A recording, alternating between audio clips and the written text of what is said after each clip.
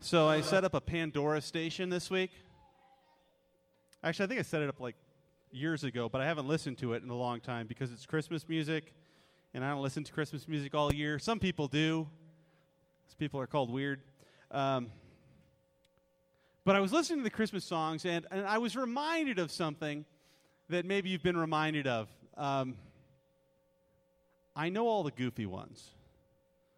And I got to thinking about something, and so I thought I would share this with you this evening, what I was thinking about. And that is this.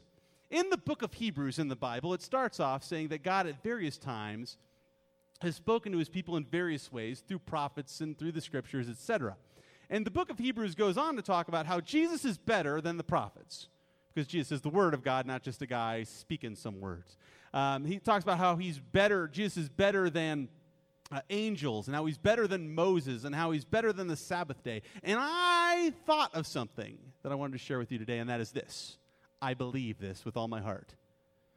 Jesus is better than Santa Claus. Now, some people might disagree and be like, wait a minute, Santa Claus is pretty awesome. I'm not anti-Santa. I've just seen a lot of people get confused between God and Santa. I've talked to people and they got all upset about stuff because they got confused. Now, both of them have been pictured with beards, but Jesus is the skinny one. Santa is the fat one. Okay, that's generally how people differentiate. This is pretty much because Santa eats your cookies and Jesus won't.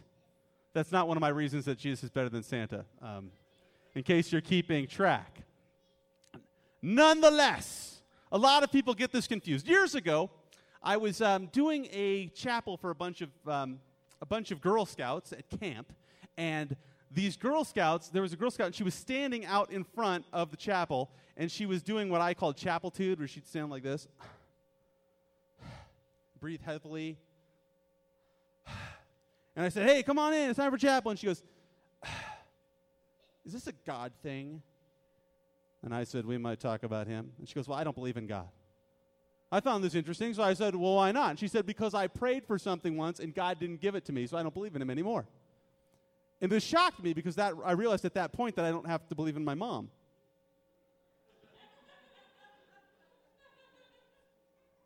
Got really worried if my mom actually existed. If my mom didn't exist, then maybe I don't exist. And I'm freaking out. Just because he didn't do what she wanted, she said, I don't believe him. So she was confused, right? She got confused between Santa and God. So I thought I would set out this evening to prove my point that Santa is better, that Jesus is better than Santa. I got confused there because I looked at my notes. Always a mistake. Jesus is better than Santa. Now, some of you are saying, well, how do you prove that? Well, I decided that the Bible is called the canon of Scripture. That's how we know things about God. And so I said, well, what's the canon of Santa Claus? So I went back to the very foundation of what I know about Santa Claus, and that is this. You better watch out. You better not cry. You better not pout. And I'm telling you why, because Santa Claus is coming to town. Sounds like a hitman. So Santa Claus is coming down. I use that as the canon of proof about Santa Claus, what we know to be true about Santa Claus. Because every country artist has come up with some new Santa Claus mountain song that doesn't make any sense and doesn't fit in with the canon of Santa, which is Santa Claus is coming to town. So, Santa is coming. That's one thing we know, and we know when. Amen? No question about that. Now, we don't know when Jesus is returning. He said he would come back, but he said, but of the day and of the hour, no one knows, not even the angels in heaven, my Father only. So we know that they're both coming back, so they have that in common. So let's go to some basic things about Santa. You better watch out. You better watch out. I don't want to go any further than that, then you better watch out. This concerns me. You better watch out. Like I said, it kind of sounds like a hitman. I think the reason I think that is because this kid I went on this trip with one time. We went on a youth trip, and we brought this kid, actually two guys, and they would sing the Santa Claus song, Santa Claus is coming to town, but they boiled it down to its purest form, and this is how it went. I'll sing it for you now. You better watch out. You better watch out. You better watch out. You better watch out. You had better watch out. that was how they sang it. And ever since, I think that's really the gist of the song. You better watch out, because you better watch out. We watch out for things that are going to harm us, things like that. Now, in the New Testament, in the Bible, both Paul and Peter, Paul in the book of Ephesians and Peter in 2 Peter, I believe, told us to be watchful. Now, it's different to be watchful than to watch out. For example, my daughters today were on the lookout. They were being watchful for the coming of the grandparents. All of them. Pretty spectacular. In fact, we had to take a picture of one of them who was being watchful, and all we saw was feet by the front window. Just feet. Because a certain person in our house is always inverted. She'll be a genius because all the blood in her head all the time. But by hanging out by the front window, watchful. When I was in college, this girl got drunk and tried to drive her car into the front of our house. That's watch out. When we saw headlights, we heard screeching, we saw headlights coming toward our front window. We were not on the couch for very long. We were not being watchful. We were, watch out! So there's a difference. Well, being watchful is a good thing. Watch out ain't so good. When someone yells, watch out, it's not because something good is happening. So, therefore, Jesus is better than Santa. Yes. Now, some of you say, well, that's weak. Okay, I started with my weak one because I wanted to get you with the good stuff.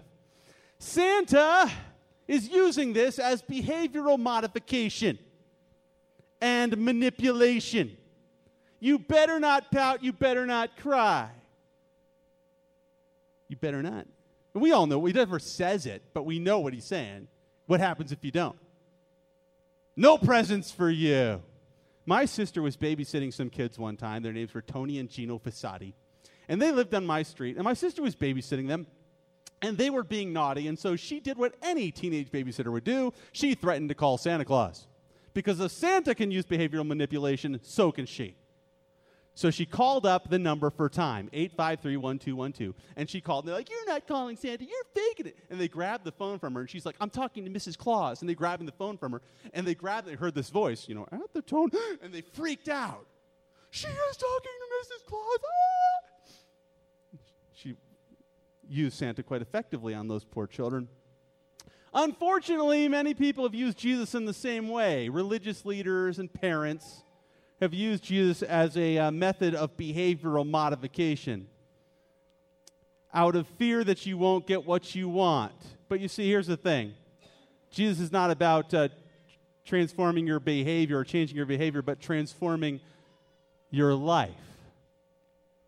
Transforming your life. Transformation is better than modification. Transformation is better than modification. Think about it. If you have an old VW Rabbit circa 1984, what would you rather it be, modified or transformed into a Ferrari? Transformation is better than modification. Therefore, Jesus is better than Santa. Now, some of you are saying, well, that's just one area. All right. Santa is there to give you what you want. You know this because when you sat on his lap, what did he say to you?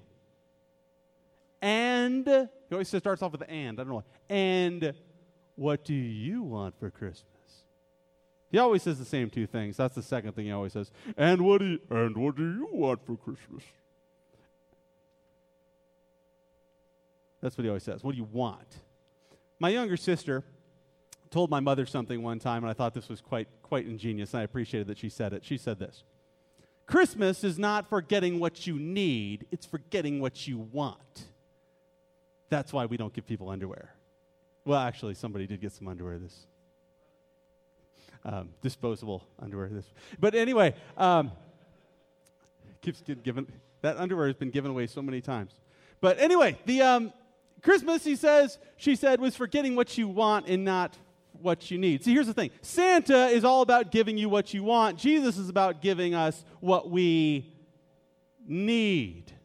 Getting what you need is better than getting what you want. And some of you say, oh, no, that can't be true. Yes, it is, because when you're in the desert, you may have wanted a whole bunch of money and you must have wanted to win the lottery, but what did you need? You need some water.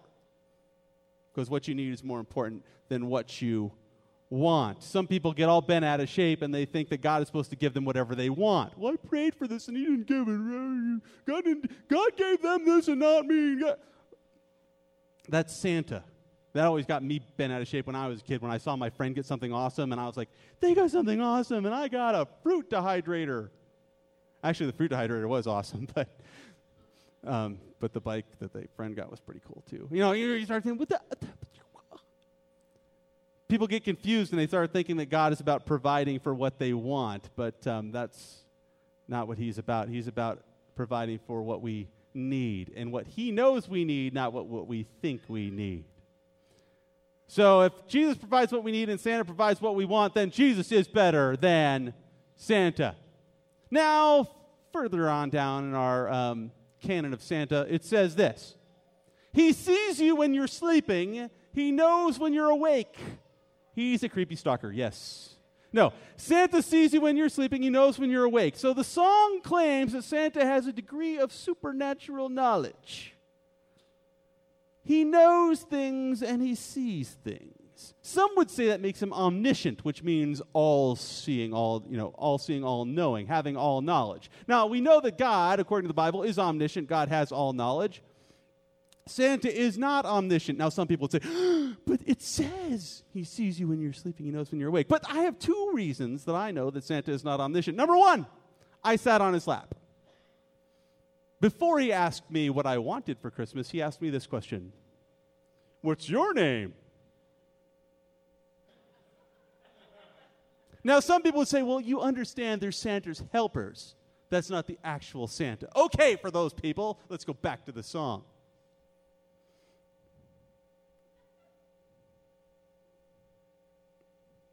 If I can remember what the song says. Oh, wait! He's making a list, and he's checking it twice because he's fallible, and he knows he might make a mistake. He's like, I better check this list twice.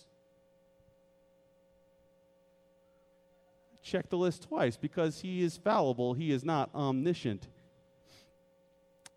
See, Jesus lived a perfect, sinless life. He didn't have to double-check anything to make sure he was right. He was always right with the Father. In fact, we're told in the Bible, he said that he says, I always do the things that please my Father.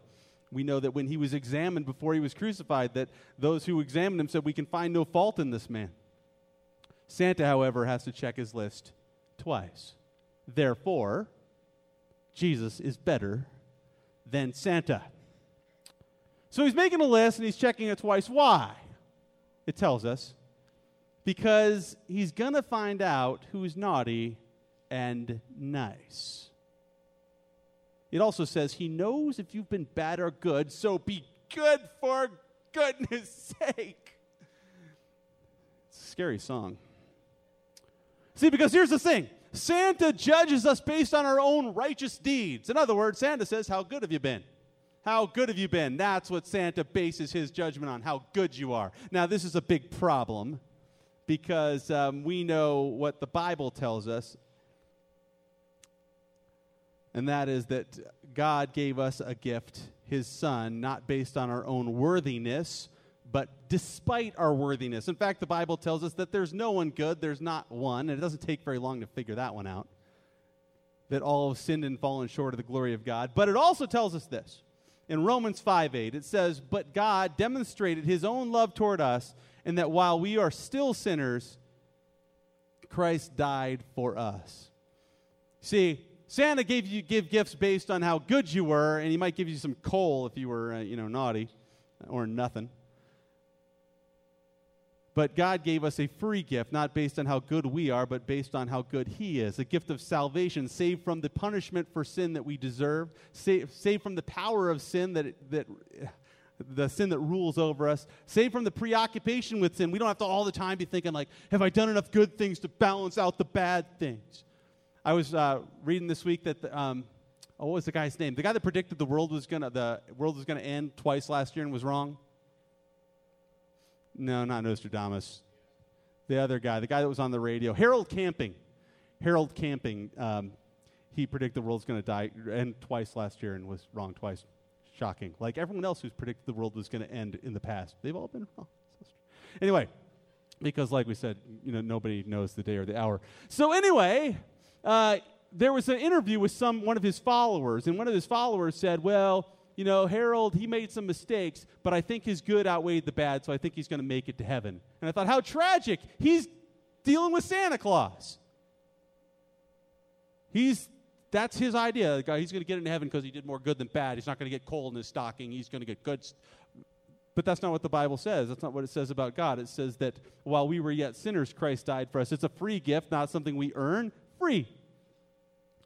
Free.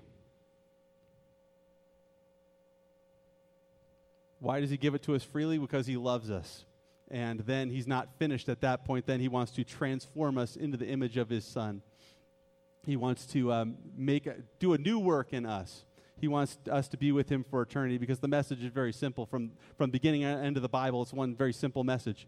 Amazing thick book. You can study it your whole life, but the message is very simple, that God created us to be with him, but we are sinners. We choose to do the opposite of what God says. But God loved us so much that he would send his Son to die in our place, to pay the price for sin once and for all, that if we would just believe in him, and maybe that's the word that gets people mixed up with Santa Claus. If we just believe in him, believe that he was who he said he was, and believe that he did what he said that he did, that we would be saved. An amazing message of a free gift.